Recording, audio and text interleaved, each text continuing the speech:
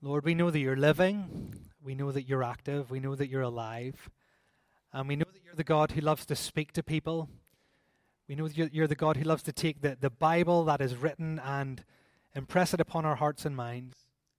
And so, Lord, our prayer this morning is that as we come to look at this part of Philippians, that you would speak to us and that we would leave here having heard your voice. We pray this in Jesus' name. Amen. Now, we all know that it's much better to solve a problem when it's really, really small than to wait until it becomes a much bigger, insolvable problem, don't we? So, you get a little tiny chip on your windscreen. You're driving along the motorway, you hear a little crack on the windscreen, and you see that little chip. What you know is that you need to get that fixed as soon as possible, before in a couple of days' time, it transforms into a shattered windscreen, right? You also know that if you're having a shower or a bath and you notice a small lump on your body, you know that it's far better to go to the doctor immediately while that lump is still small than to wait to 6 months down the line when the lump is worryingly large and potentially fatal. We know this, don't we? It's much better to address a problem when it's small than before it grows to become an awful, potentially fatal problem.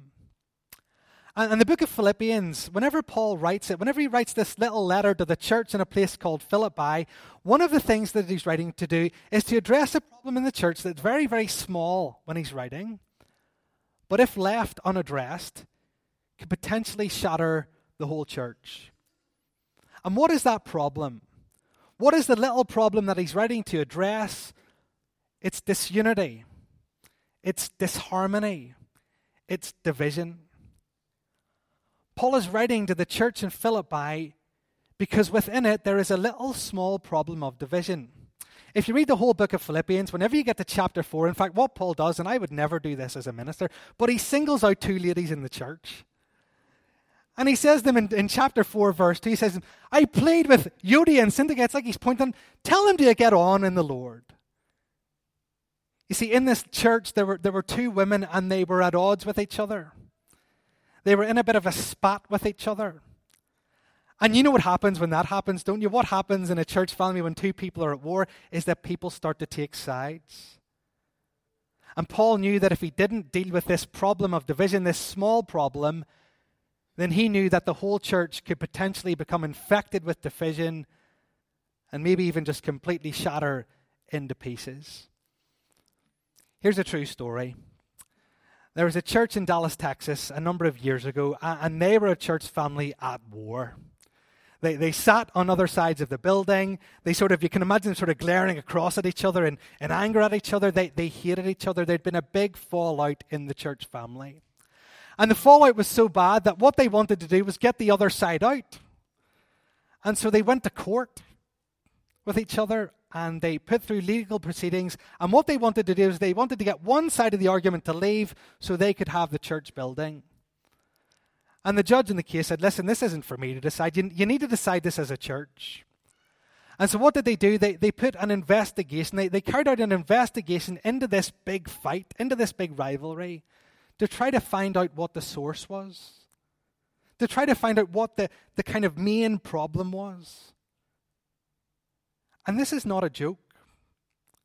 That rivalry started whenever at a church family dinner, I'm worried about the one we're planning now for December, but at a church family dinner, the person serving the food had given one man a smaller piece of ham than the child beside him. And that is funny. But it's tragic, isn't it? This little insignificant thing had started this feud within the church, and people took sides, and it ended up being a complete mess. Let me tell you another true story. This one is not a joke as well. There was a church family, and a number of men in the congregation were taking offense at the hairstyles of the choir members. They thought that their hairstyles were inappropriate for church. And so these men, they grumbled to themselves, and then they grumbled to some other people in the church family, And the whole thing snowballed to the point where there was an investigation within the church to find out if the hairstyles were okay. And on the Sunday morning, the minister, or the man who was in charge of the investigation, he was from another congregation, he stood up and he gave the declaration, the hairstyles are fine. And at that moment, the 4 men got up, and about a quarter of the congregation got up, and they left the church building, never to return again. That was in this church. That was here in 1935 in Ravenhill Presbyterian Church. Can you see why just a small, tiny bit of division can lead to a big bit of division that can lead to a church being absolutely destroyed? We don't need to look far. It's happened here over hairstyles. A member of the church at that time, he wrote about it. A man called Sidney Murray. And this is what he wrote, and I think it is so insightful. He wrote this. He said, from time to time, there developed periods of disharmony, which weakened the witness of the church and its influence on the community. It was perhaps mainly due to this factor that early progress was not maintained. Now, I don't know if Sidney Murray recognized it, but what he said is absolutely true. Division and disunity and disharmony within a church, it affects our witness.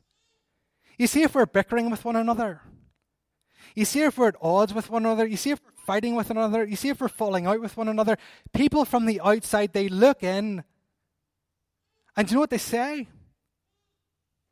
They say, hey, those people, they're meant to have been forgiven by God, but yet they can't forgive each other. Those people, they're meant to be the people who've been accepted by God despite their flaws, and yet they don't accept one another. They're the people who are meant to be reconciled to God, and yet they can't be reconciled to one another. They're the people who claim that they daily need God's grace every day of life, and yet they won't be gracious to one another. You see, disunity and disharmony and division, it starts off very, very small, like a chip on a windscreen, but if left to fester, it shatters complete churches. And Paul knows this. You see, the Apostle Paul, he's seen division in other churches. He knows this is a threat. He knows that the church in Philippi, they're being oppressed by those outside. There's pressure from outside, but the thing that could destroy them is this little small bit of division that's within them. And so he writes to them. And in Philippians chapter 2, he tells them a number of things that they need to do to try to guard against division. He writes to them and he says, here are some things that I just plead with you to do, to think about. Because I don't want you to be divided. I don't want your lovely church family to be destroyed. And this morning I want to highlight 4 things he says that the church are to do. And this morning, if you're a member of this church family, if you consider this your church, if you consider this your home, if you consider the people around you brothers and sisters in Christ, then these 4 things are essential for you to understand with your mind and to work hard to put into practice. And maybe you're here this morning and you don't go to a church, but you know what disunity and division is like in your home or in your family or in your workplace. Then what I want to say to you is that these 4 things will also be helpful for you too, if you want to work to make that a place where division and disharmony are less of an issue. So what does Paul say? Well, he says that they're to do at least 4 things. And the first thing is this: they are to remember what unites them. They're meant to remember as a church family what it is that's brought them together. The church in Philippi, they were a real mixed bag of people. If you were here a couple of weeks ago, you heard some of the people in the church. So you had a lady called Lydia, and well, she was quite posh. She had a bit of money. She was an affluent lady. She sold purple cloth. She sold royal cloth. She was an affluent lady. She was kind of a posh lady. And then you had this girl who was a slave and had been freed from slavery. And she was kind of a slave girl. Kind of the other end, I guess, of the social ladder. A completely different lifestyle than Lydia had. She'd had a very hard life, a very difficult life. She brought a lot of baggage with her when she came to church. And then there was the centurion, a Roman soldier who was used to having power, but yet if you remember from a few weeks ago, he was at the point of suicide. A man with power, but a man who inside felt very desperate. The church in Philippi was a real mixed bag of people. There would have been people from different racial backgrounds, different countries. There would have been people with different jobs. There would have been different political positions, different social positions. They were a real mixed bag of people. A bit like us. And you see, within that mixed bag of people, there would have been people with difficult personalities. You would have had people who got angry easily. You would have had people who were just really annoying. You would have had people who would have been offended easily. You would have had people who were very good at offending people easily. A real mixed bag of people. And what happens whenever you put a mixed bag of people together? Disunity, doesn't it? People can fall out easily. People can dislike each other easily. Problems can occur easily. And so what Paul does, he says, listen, little church in Philippi, I know you're all different from each other. I know you maybe rub each other up the wrong way sometimes. I know you're imperfect people. But listen, you need to be united. And here's what I want you to do. I want you to remember the one thing that unites you. Remember that one thing that unites you. What's that one thing? It's faith in Jesus Christ. Have a look with me at the passage. Chapter 2, verse 1. Paul says, if you've any encouragement from being united with Christ, if any comfort from his love, if any fellowship from the Spirit, if any tenderness and compassion, then make my joy complete by being like-minded, having the same love, being one in spirit and purpose. Do you see verse 2? See what he's doing? He said, okay, folks, I want you to be united with each other. But then if you look at verse 1, he reminds them of what it is that unites them. He says, since you have encouragement from being united with Christ. Little church in Philippi, the thing that unites you is the Lord Jesus Christ. And Ravenhill Presbyterian Church, the thing that unites you is the Lord Jesus Christ. And the reason I'm saying that is because I want you not to expect other things to unite you to each other. You see, in the church, you could be someone with a completely different political position than another person, and that's okay because it's Christ that unites us. In the church, you could be someone from a completely different nationality with very strange customs compared to the customs in the UK, but that's okay. Because what unites us is the Lord Jesus Christ. You could have a very different personality from someone else in the church family, a personality that kind of could naturally clash. But that's okay because what unites you is the Lord Jesus Christ.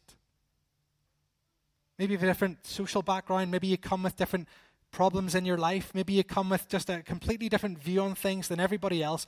That's okay. Because the thing that unites us as members of this church family are not those things. It's our faith in the Lord Jesus Christ. And this morning I just want to encourage you, Ravenhill Presbyterian, or my church family here, you don't need to agree on everything.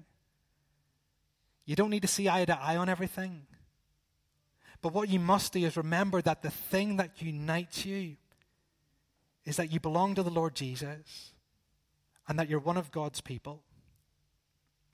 Remember, that is the thing that unites you. Okay, the second thing then, what else does Paul say? He says, first of all, remember what unites you. It's the Lord Jesus Christ. The second thing that he says is this. He says, you see in how you treat each other. Now, this is where it gets a bit challenging because the next things Paul is actually going to ask us to treat each other in a certain way.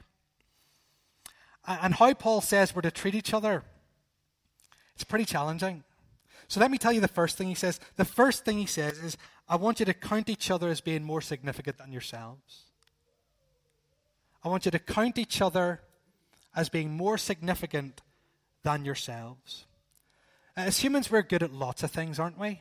We're good at kind of building spaceships to go to Mars. We're good at, plumbing the depths of the sea to find out what's there. We're really good at lots of things. We're very talented at lots of things.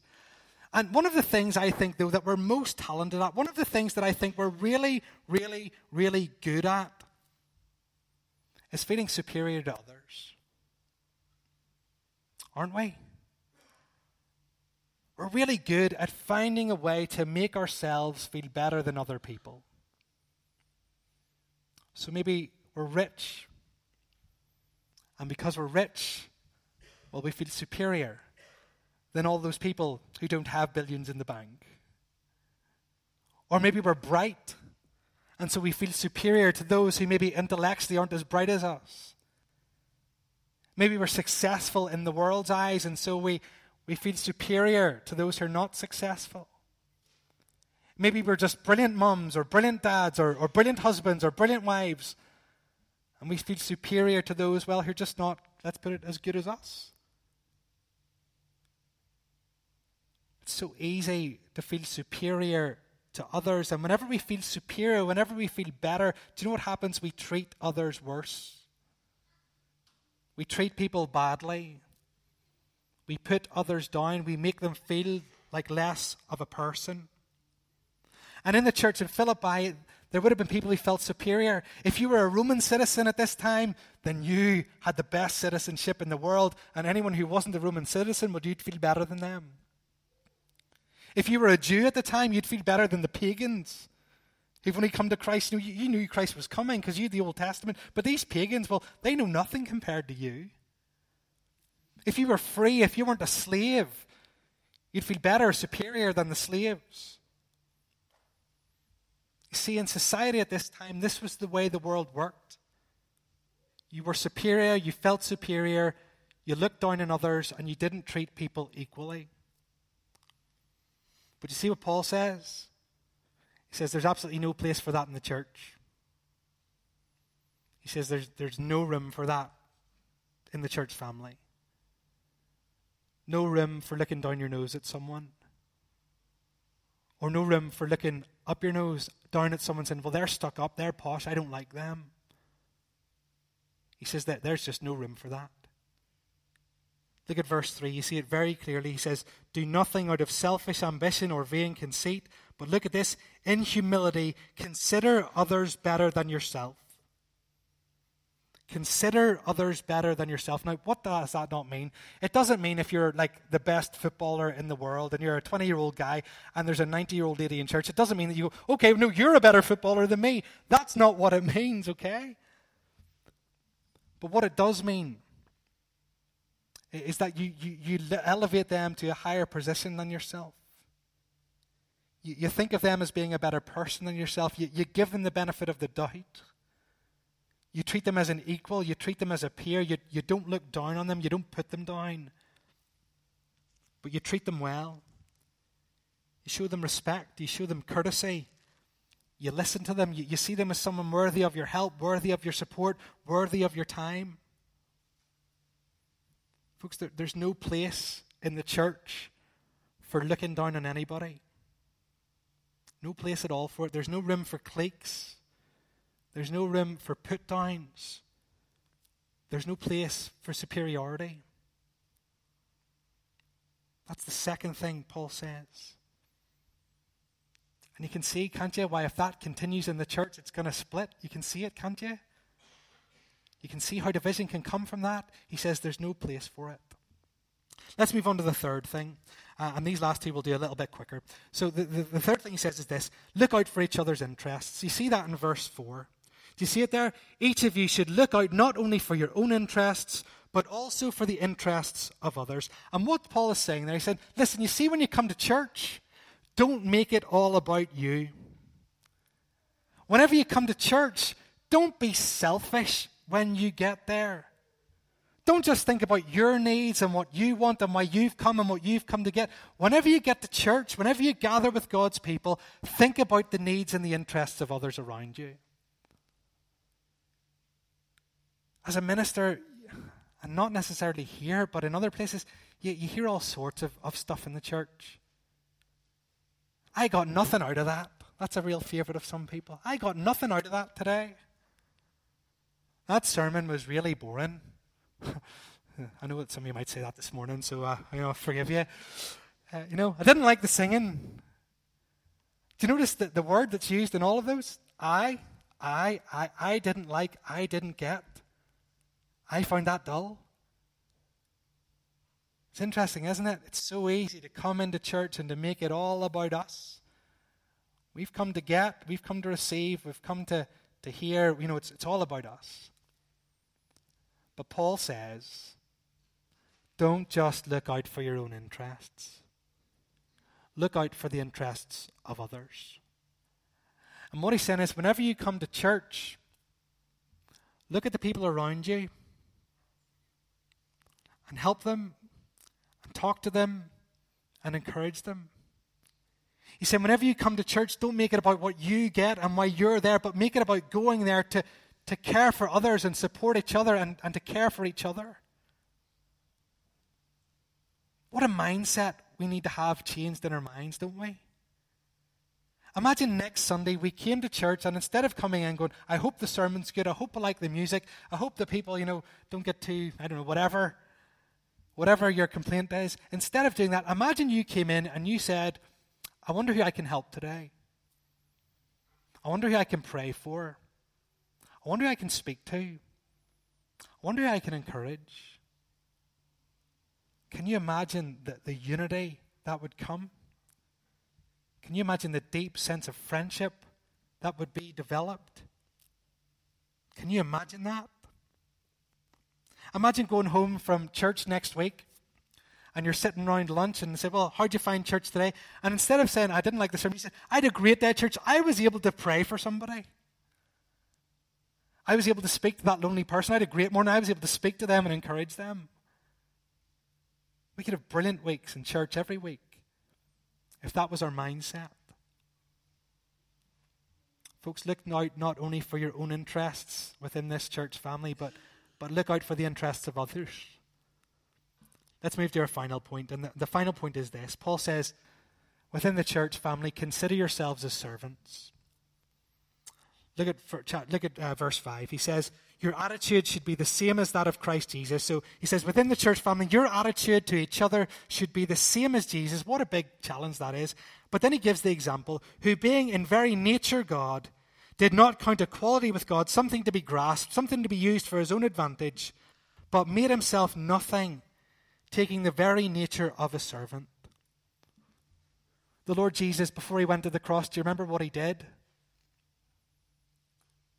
The man who is God, the one who came down from heaven, the one who drove out demons and healed sicknesses, the Son of God. Do you remember what he did? He took off his outer garment and he kneeled down at the dirty, stinking feet of the disciples. And he got a basin and he washed them. He took the form of a servant and he served his disciples. What humility. He didn't come to be served. He didn't ask people to serve him. He came to serve. And folks, that's what I want to encourage us to do, because that's what Paul's encouraging us to do. Within this church family, to see ourselves as those who've been called to serve one another, to really care for one another, to love one another. Not coming in saying, how can everybody serve me today? But coming in and saying, how might I serve another person? Folks, can you see how this would be helpful for unity? I hope you do. The 4 things, what are we to do? Remember what unites us. Count each other more significant. Look out for each other's interests. Consider ourselves as servants. And if we do this, it's really going to help with church unity. But to finish, I just want to say this. If we do this, it won't just lead to unity. Do you know what it will lead to? It will lead to joy. It will lead to joy.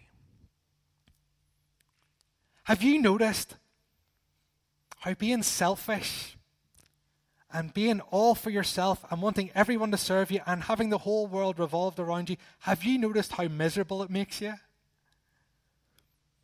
Because nothing's ever good enough. We don't get everything we want. And actually the pursuit of living for ourselves, it leads to misery. But Paul here, he gives us a better way.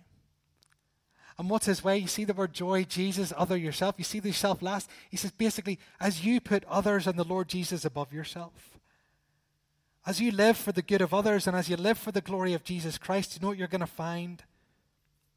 Real joy. Real joy.